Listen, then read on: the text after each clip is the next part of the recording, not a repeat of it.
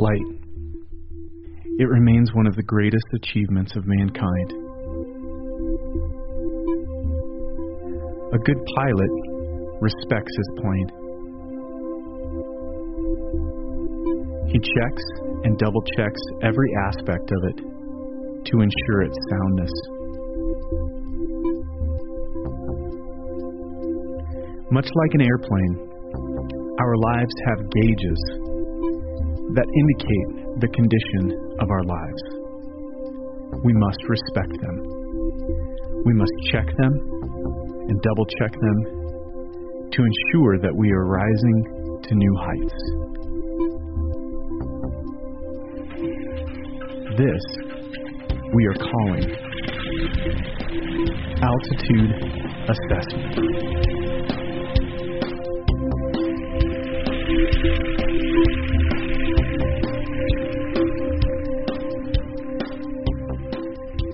Now, right at the outset, and Pastor Ty alluded to this, I want to remind us that whatever you hear in the message today, you need to remember that His love never fails.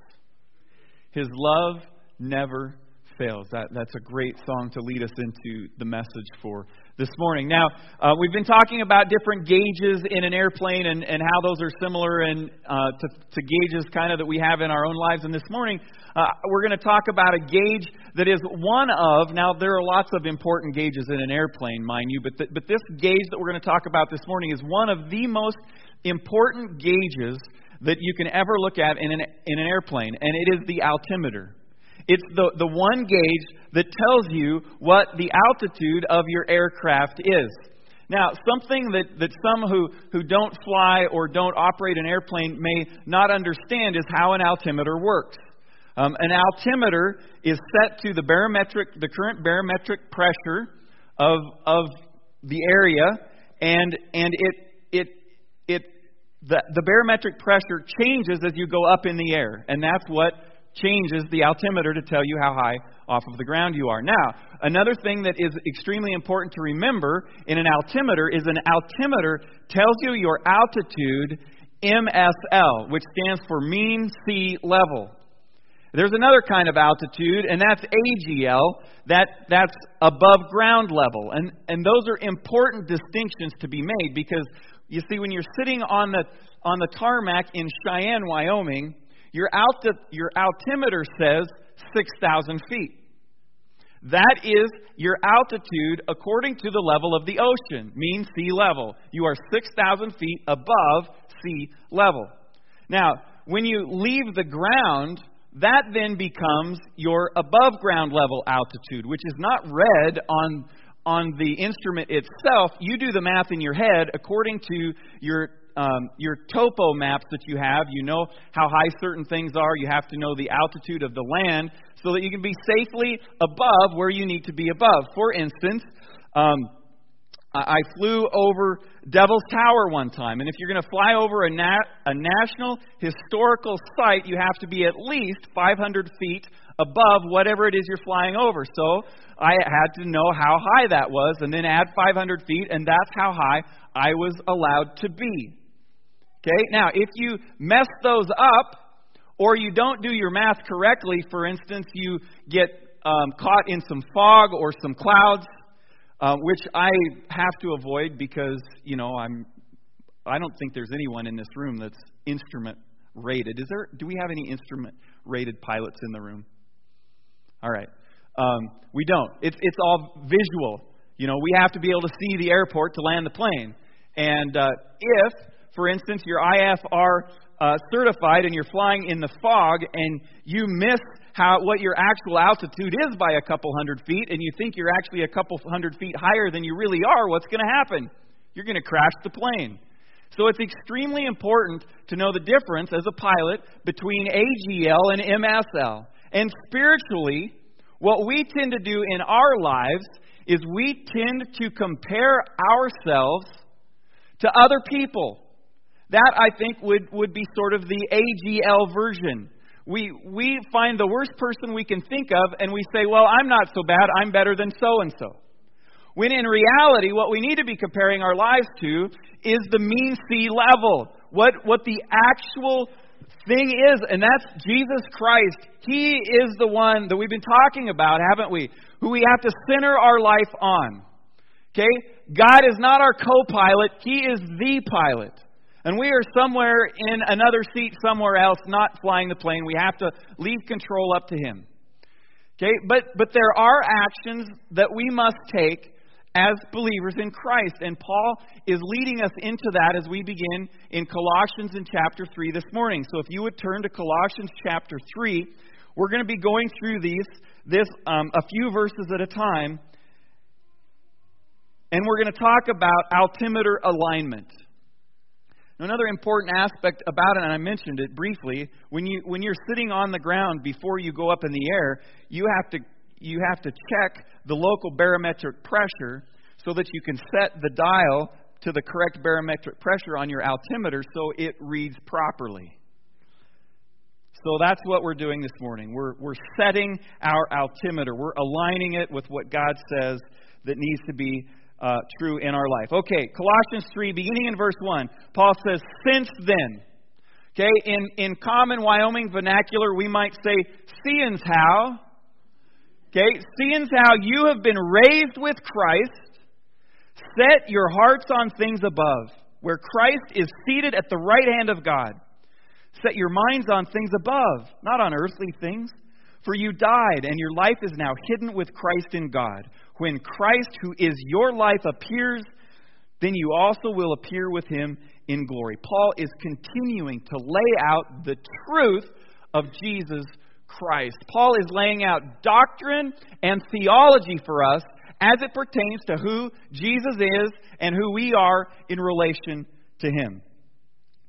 He's combating against false teachers of the day. There are people in Colossae that are trying to draw the Christians away from the truth that the apostles have taught. And Paul is saying, you must listen, you must stay grounded to the truth of Jesus Christ. And he continues to drive home the fact that Jesus is the only way. And He is not simply the only way, He is the best way. For this is very good news here in the first 4 verses of chapter 3. Now Paul ended chapter 2 reminding us that we have been set free from the dark powers of the world. The chains have been broken. And that if we are in Christ, that our old ways have in a sense died with Him. They have been taken to the grave, and we can now live with a heavenly altitude. We can live with the truth of the things above. So the first point in your notes this morning is a heavenly altitude, the things above. And there's 4 things that Paul points out. And because of these truths here that he points out to us, we can focus on the things above.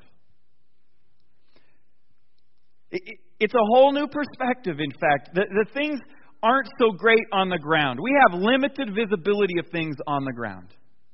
You know, if any of you went to the corn maze just west of town over here, okay, unless you looked at a picture of that corn maze from a higher above altitude, you had no idea what it really looked like, did you? You had to see a picture of it. We are limited to our visibility here on the earth, even spiritually and in life as well. We can't see as far. And Paul says, don't live like you're on the ground. Paul says that we can focus on things much higher. And there's 4 reasons we can do this. The first one is this. We have been raised with Christ.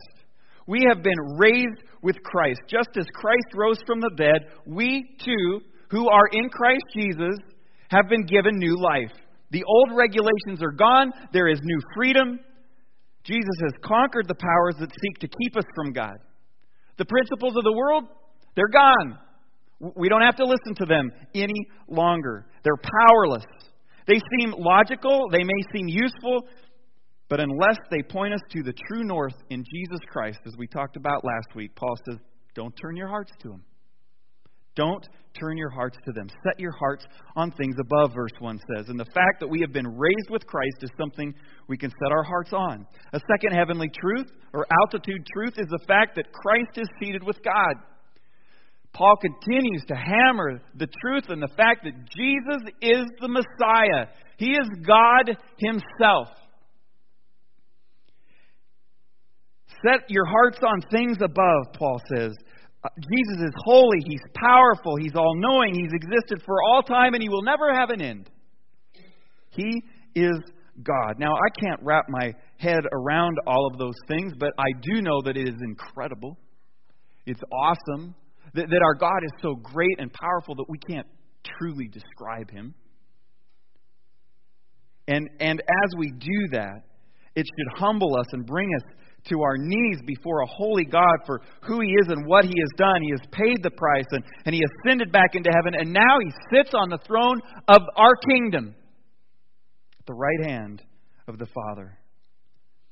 But as this could be viewed as bad news for those who aren't in Christ, we need to remember that this is great news for those who are in Christ Jesus, for believers. Because as children of God, we are hidden with Christ. The third thing. We are hidden with Christ. We are concealed and safe. We are concealed and safe, like a small bird hidden under the wing of its parent during a storm or a cold winter night. We are hidden in Christ. Think of yourself. Put yourself in the position of a young, helpless chick, not yet able to fly. And there's a raging storm or blizzard or predators around. But you are sitting under the powerful, strong wing of Jesus Christ. We are hidden in Him, protected, secure, safe. John 10:28-30, Jesus says this, I give them eternal life, and they shall never perish. No one can snatch them out of my hand. My Father who has given them to me is greater than all. No one can snatch them out of my Father's hand. I and the Father are one. High altitude things that we should think about every day. We are hidden in Christ. We are raised with Christ. He is seated with God. And finally, we will be with Jesus in heaven. Verse 4. When Christ, who is your life, appears, then you also will appear with Him in glory. Think about those words. If you are in Christ Jesus, you will be in heaven one day. You can be assured of that. The believer, having been covered by the blood of Jesus, is now acceptable to God and welcomed in Christ's name into heaven. And there, in heaven, he may take his stand and be perfectly at home. Perfectly at home. Because that is where we have residence. This is great news. Because when we pass from this life to the next, there will be no more pain. There will be no more sickness. There will be no more struggle. Revelation 21:4 says it this way. He will wipe every tear from their eyes. There will be no more death or mourning or crying or pain, for the old order of things has passed away. Because these things are true. These things that Paul is communicating to us right here. Paul says we should set our minds on these things, on things above. And not only is this something that we should do, but this is something that we are now able to do because we are in Christ Jesus. Don't set your hearts on earthly things, but let's set our hearts on things above. Now, Paul continues in Colossians chapter 3 with something that he does in every book. You see, Paul isn't content with just spewing out doctrinal and theological truth, things about God, things about Jesus Christ, and not saying, okay, here is the truth. Now, then this is how you should live according to what I've just told you. Paul says that when we learn this and that our faith, it doesn't do any good to just know those facts unless there's transformation that occurs in our life, which then corresponds to our behavior and our conduct. The apostle doesn't call us to a new life until he's explained that well. But then when he has, he describes how that should work itself out in our very lives on a day-to-day basis. Paul is not a mere moralist. He's not just saying you should live this way. It's not, we don't seek to live this way or a certain way because we can get to heaven. We are saved by Christ, and because of that, we are obedient to the commands that He gives us in His Word. There can't be substantial goodness in our lives without godliness. So when our lives have been aligned with Jesus Christ through faith, there is an eternal change, or there is an internal change that takes place that will cause our external behaviors then to come into alignment with what's going on in our heart. In fact, Paul says that we must take an active part in aligning our behaviors with this newness in our life. Then the rest of the actions during the flight need to match up with what He wants. To seek the things above then takes us to the very summit of Christian experience. And it is to daily hold fast to Christ as the center and source of all joy. It is to enter into His courts with thanksgiving and praise. And it is to do everything that He has commanded. So, Paul says, let's get a little practical here. Look at verse 5. Paul says to put to death, therefore, whatever belongs to your earthly nature. Sexual immorality, impurity, lust, evil desires, and greed, which is idolatry. It's time, Paul says, to align your altitude with Jesus Christ. So number 2 in your notes is altitude alignment. Put to death what is earthly in you. And I'm not sure Paul could get any more practical than what he does right here. Some people wonder, I just don't know what to do to be obedient to God. Well, you're hearing something this morning. These are things that He wants us to be obedient to. And Paul says, these things that I'm listing here, you need to put these to death. You need to put these to death in your life. We should be dead and unresponsive to these things. Write that down. We should be dead and unresponsive to these things that Paul is communicating to us here. Dead and unresponsive. And these are things that are rampant in our culture today.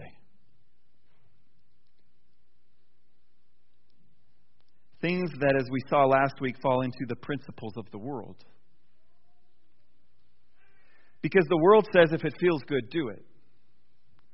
The world says, my body is my own and I can do with it what I want. The world says, why can't a man marry a man and a woman marry a woman? They aren't hurting anyone. It's just another way of doing things. Those are the things that the world says. And I'm sorry, but the Bible says those are not things to do. They are counter to the message of God. We are to put many of the things that the world tempts us with and says are okay to death. Paul says, put to death sexual immorality. Now, I want to say up front that this passage is not against sex. Okay? This passage is not against sex, but the perversion of sex. Some in our world today would say that sex in any form is to be avoided, except, I guess, for procreation purposes. I'm not sure exactly how you could avoid it except for that, but the Bible itself often celebrates sexual intimacy and pleasure. But biblically, it is within a heterosexual, monogamous marriage. That's God's way. That's God's way. We are to put to death sexual immorality and impurity. Basically, to simplify it maybe even further, Paul is saying this. If you're having sex outside of a committed marriage relationship, you need to stop. You need to put it to death. Hebrews chapter 13, verse 4 says, marriage should be honored by all and the marriage bed kept pure, for God will judge the adulterer and all the sexually immoral. So if you're sleeping with your boyfriend or your girlfriend, you need to take action and you need to stop. You need to put that to death. If you are married and you are being attracted or your affections are being drawn away by another person, you need to stop the train right now. You need to put that to death. You must break it off. Seek God's forgiveness, repent of it, and turn from it. Because if you're engaging in that kind of behavior, you are losing altitude fast. choosing to engage in this kind of behavior is not seeking the things above. In fact, sexual sin and perversion will literally drain us of our energies, and it will draw us away from God. Put to death sexual immorality. Paul says, put to death lust and evil desires. Now, lust and evil desires. Lust is sinful longing. Sinful longing. And Paul says to put it to death. He says these kinds of desires are evil. That's why when we try to fulfill them, we don't feel so good. We have to hide and sneak around and when you take every opportunity at the computer, for instance, to go to sites you know you shouldn't, it doesn't feel that great. At least at first. Do it long enough and your heart will grow hard to that. But it's destructive in your life. And I believe what we're hearing today is a wake-up call for every one of us. It's a wake-up call. Proverbs 4:23 says, above all else, guard your heart, for it is the wellspring of life. We are to guard it. We are to view things from above. Now, putting them to death and guarding our hearts, it takes action. In the culture of today, we have to be proactive in this because it is accessible everywhere. It's accessible everywhere. Pornography is rampant and available. Movies and television shows are readily accessible by anyone of any age. We have to take action. Let's hear the word of the Lord and not sit idly by any longer. If you are here this morning and you view pornography on a regular basis, today is your wake-up call. Put it to death. It is only destroying your life. Now, having dealt with this with a number of people, that specifically is a hard thing to put away, to put to death. So you're going to need some help. You need to trust someone. You need to trust someone with the information that you've been choosing to do that, and you need to ask them to help you overcome this. First of all, of course, you need to repent of it and go to God. He already knows. You can't hide anything from Him. But you need to take the first step in putting it to death. Give me a call. Give me a call. I have some tools that can help you. One of those I'm going to put up on the screen here. It's called CovenantEyes.com. It's a website. There's some information on there about how destructive pornography really is in your life. And then there's a tool that you can download onto your computer that will keep track of every website that you go to. And it will send a report, however often you end up choosing to send the report, to the trusted friend that you have who has said, I will stand with you and help you overcome this in your life. And they can look through that. And they can check out the websites that you've been to. So they can come to you and say, hey man, this is not good. And then in the back of your mind, you can be thinking, if I go to this website, what's going to happen? It's going to get reported, and my good friend's going to see it. You need that accountability. What you don't need to do is to continue to let it exist in your life, to continue to choose that way. Paul says, put it to death. Don't make excuses anymore. Radio personality Paul Harvey tells the story of how an Eskimo kills a wolf. The account is grisly, yet it offers fresh insight into the consuming, self-destructive nature of sin. You see, sin will take you further than you ever intended to go, and it will keep you there longer than you ever want to stay. This is how an Eskimo kills a wolf. First, he coats his knife blade with animal blood and allows it to freeze. And then he coats it again and allows it to freeze. And coats it again and allows it to freeze. Until that knife blade is completely covered and concealed in frozen animal blood. And then he goes out and he sets that, he anchors it down into the snow so it's visible. And he leaves it there. And a wolf with its keen sense of smell smells this fresh animal blood and goes and begins to lick the blood off of this knife. And he begins to lick faster, more and more vigorously, lapping the blade, and then until the keen edge of that blade is then visible. And as he continues to lick the blade, it cuts his tongue. And as he continues in that insatiable need and desire for blood, it turns warm and he doesn't realize that it's his own. And he continues to lick and lick and lick until he is found the next morning dead in the snow. That's what sin does. It gets you hooked, and then it takes you further than you ever wanted to go. And it keeps you longer than you ever intended to stay. And its sole intent is destruction in your life. And we have to take sin seriously. God does. We have to recognize that we can ourselves be consumed by our own lusts. And only by God's grace can we be kept from the wolf's fate. We can also have a sinful longing for material things, which makes it understandable why Paul mentions greed next. Paul says, put to death greed. Greed is the excessive desire for wealth and possessions. Just like sexual sin, greed also draws our hearts away from God and leads us down a road that is destructive, whether it's greed for money or greed for things or greed for power. We see it too often in other people. We can point that out about another person. Wow, they're really greedy.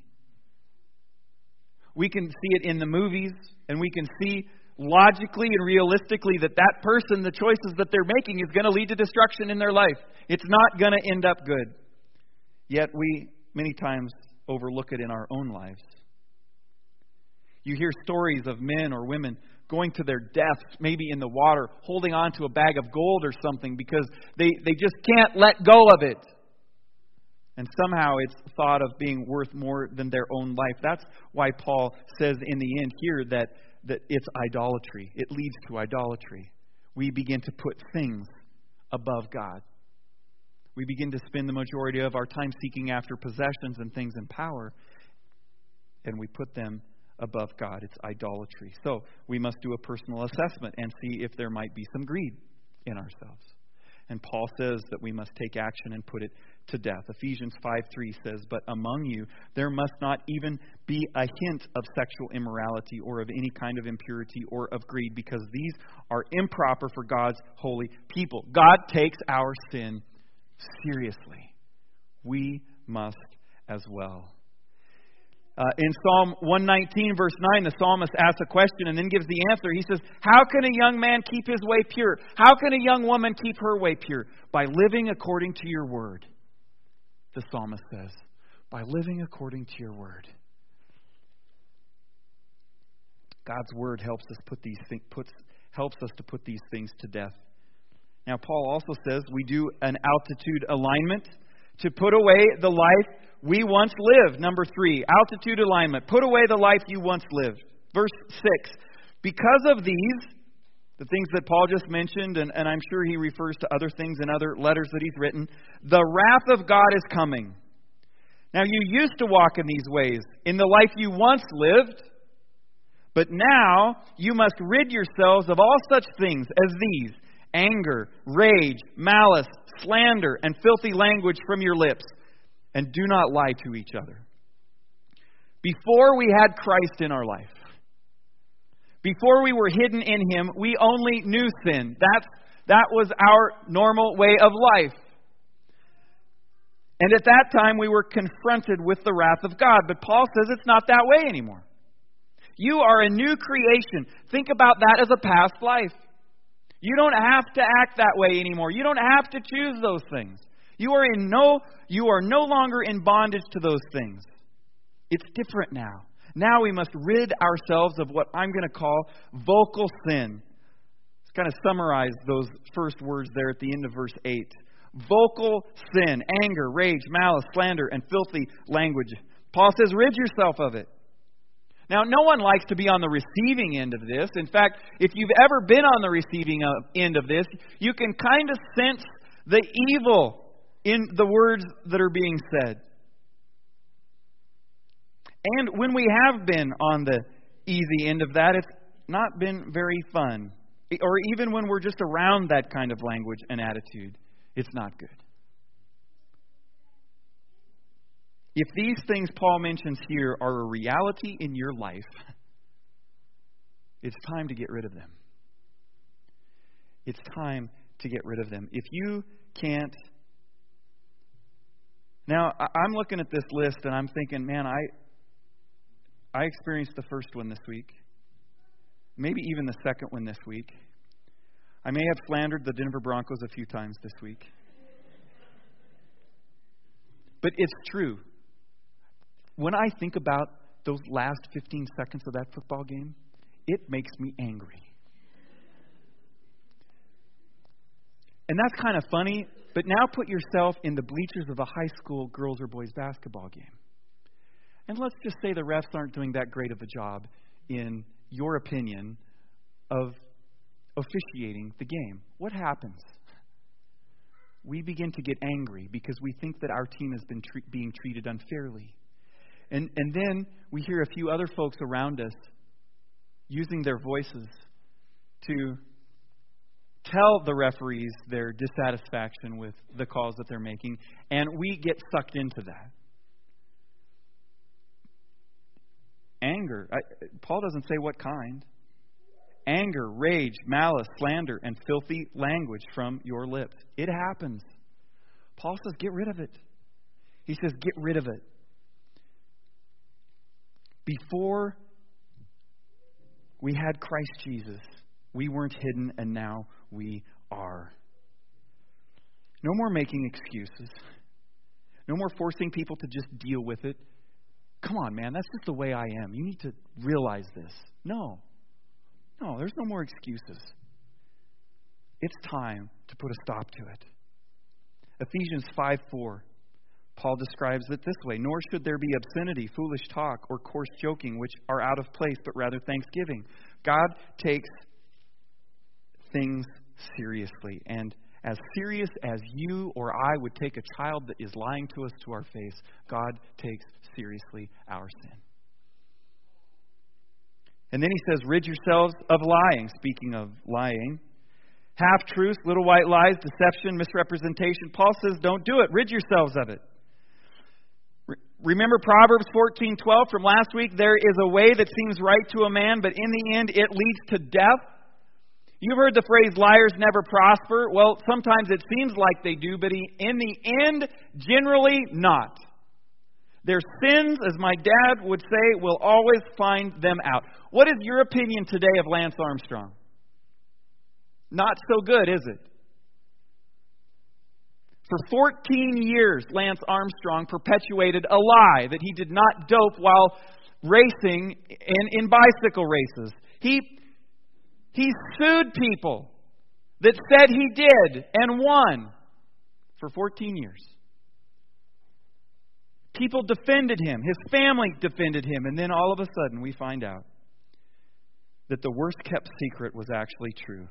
He was the ringleader of an elaborate doping scheme on a U.S. Postal Service team that swept him to the top of the podium at the Tour de France 7 times. And now what's happened? He desperately needs the grace of God in his life today. He desperately needs to know what that is. He said in his interview with Oprah Winfrey, I'm a flawed character, he said. You know what, Lance? We all are flawed characters. We all need Jesus Christ. Oprah asked him, did it feel wrong? And Lance said, no. Scary. And then she asked him, did you feel bad about it? He said, no. Even scarier. And then she asked him, did you feel in any way that you were cheating? And he said, no. Scariest. He said, I went and looked up the definition of cheat. And the definition is to gain an advantage on a rival or foe. I didn't view it that way. I viewed it as a level playing field. He rationalized that everyone else is doing it. Why shouldn't he? Principles of the world.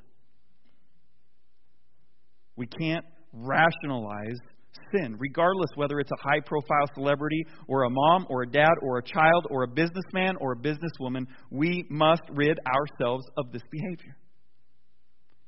It's not acceptable. Take action this week. Don't let another day go by. And let's all get to number 4 in your notes, the cruising altitude. We are a new creation. Paul says in verses 9 and 10, "Do not lie to each other, since you have taken off your old self with its practices and have put on the new self, which is being renewed in knowledge in the image of its Creator." Let's live as we are. We are a new creation. Let's live that way. That's a good thing. As Christ followers, if you put your faith and trust in Jesus Christ as your Lord and Savior, your citizenship is in heaven. You die today, you're in heaven. You die in a month, you're in heaven. Your citizenship is in heaven. It's a done deal. You have been redeemed. You are hidden with Christ. So Paul says, let's live that way. Let's live that way. The old self has been taken off. We no longer have to wear those clothes. Unfortunately, we choose to put them on once in a while. No. Let's leave them in the closet. Let's burn them. We are wearing the new self. We are no longer in bondage to sin. We don't need these things in our lives. Satan has deceived our culture into believing that bad is good and good is bad. That if you aren't sleeping around and exercising your freedoms and rights, then you lead a boring life. Everybody else is doing it.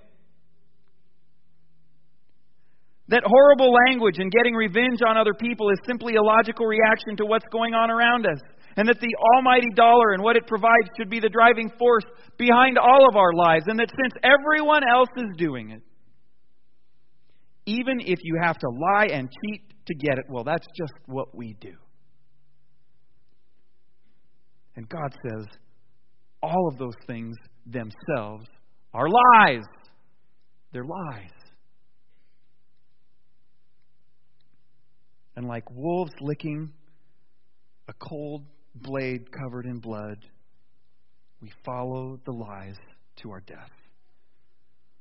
Paul says it this way in 2 Corinthians 5, 16, 17, and 18. So from now on, we regard no one from a worldly point of view, though we once regarded Christ in this way. We do so no longer. Therefore, if anyone is in Christ, he is a new creation. The old has gone, the new has come. All this is from God, who reconciled us to himself through Christ and gave us the ministry of reconciliation. Amen. Thank you, Jesus. We are a new creation. Let's set our mind on things above, because when we do, the things of this world will become very clear, and we will know what we have to do. Paul is reminding us this morning to assess our behavior, to align our altimeters. And I want to remind you that when we confess our sins, he is faithful and just and will forgive us of all unrighteousness for his name's sake. He promises us that. You have to remember that. You have to remember. Another way that we can attack these sins in a more proactive way is found in Philippians chapter 4, verses 8 and 9. Write this down. Philippians 4, 8 and 9. I want you to read through those this week as you're thinking about it and you're assessing your own life and you're looking for ways in which you can look heavenly. Paul says, finally, whatever is right, whatever is pure, whatever is lovely, and he goes on, and the God of peace will be with you. And at the end of our passage this morning, verse 11, Paul says, here there is no Greek or Jew, circumcised or uncircumcised, barbarian, Scythian, slave or free, but Christ is all and is in all. We have to remember that God is the pilot. God is the pilot. In October 1871, the Great Chicago Fire destroyed much of the bustling city of Chicago, but surprisingly, the flames actually started on the other side of the Chicago River. So how did the fire cross over the river and reach Chicago? Well, the river jumping fire is partially explained by the high winds that spread the fire to wooden ships moored in the river. But there was also another even more important factor in the spread of the fire. In those days, the Chicago River was shallow, sluggish sewer for the entire city. The Union stockyards in Chicago dumped all their animal waste into the river. People called it the Stinking River or Bubbly Creek. Ugh. It was so bad that the waste in the river was actually combustible. All of this putrefaction flowed then into Lake Michigan, where there were drinking water intakes for the city. Waterborne diseases broke out. Every year through the 1880s and 1890s, at least 10,000 people died from cholera and typhoid fever a year. In 1885, 14 years after the Great Chicago Fire, nearly 100,000 people died from illnesses carried by the river's putrid waters. So did they just continue life and say, yeah, it's a big deal, but, we don't need to take action? No, this is what they did. City engineers finally took action. First, they started digging 28 miles of canal. They moved more earth and rocks than were moved building the Panama Canal.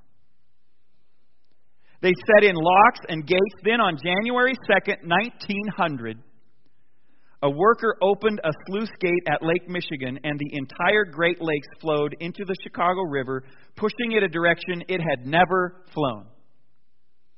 They reversed the flow of the Chicago River. It now flowed the opposite way into the canal, into the Des Plaines River, into the Illinois River, and into the Mississippi. This brought a huge flow of fresh water. Instead of shallow, sluggish, diseased water making the community sick, the river now brought the city life. Some writers argue that Chicago would not even be around today had the flow of the Chicago River not been reversed. The American Society of Civil Engineers named it one of the engineering projects of the millennium. Now, there's a similar principle at work in our relationship with Jesus Christ. But what Jesus does is even more astonishing than what they did with the Chicago River. You see, he reverses the flow of the human soul.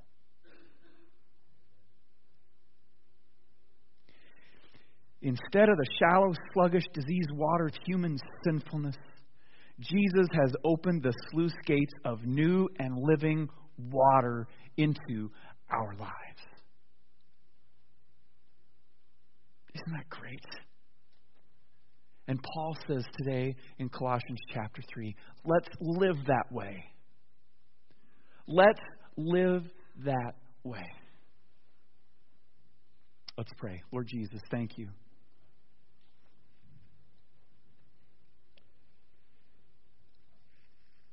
Thank you for those in this room who are in Christ Jesus, whom your Holy Spirit has reversed the shallow, stinky water of sin and condemnation to hell in our lives to a river flowing full of life and peace and forgiveness. And Father, I know in a room like this, Lord, I think probably every one of us today feels like we've had our toes stepped on. But Lord, I pray that we would not be discouraged by that, but we would see that you care so much for us. That you want to see us experience life in this life. And I pray that we would heed the warnings that you have given us today, that we would truly assess and genuinely ask you to search our lives and root out any of these things that Paul says we should put to death. And may we calibrate our outfitters on you. May we soar to great height. And as we do, may your light shine on many people around us as well. In Jesus' name, amen. Well, as we close the service, the ushers are going to come forward and pass the offering plate. And if you're a guest, please just let the plate pass by, but drop those Connect cards in the offering plate as it goes by. And I invite you to stand to your feet as we close with this final song.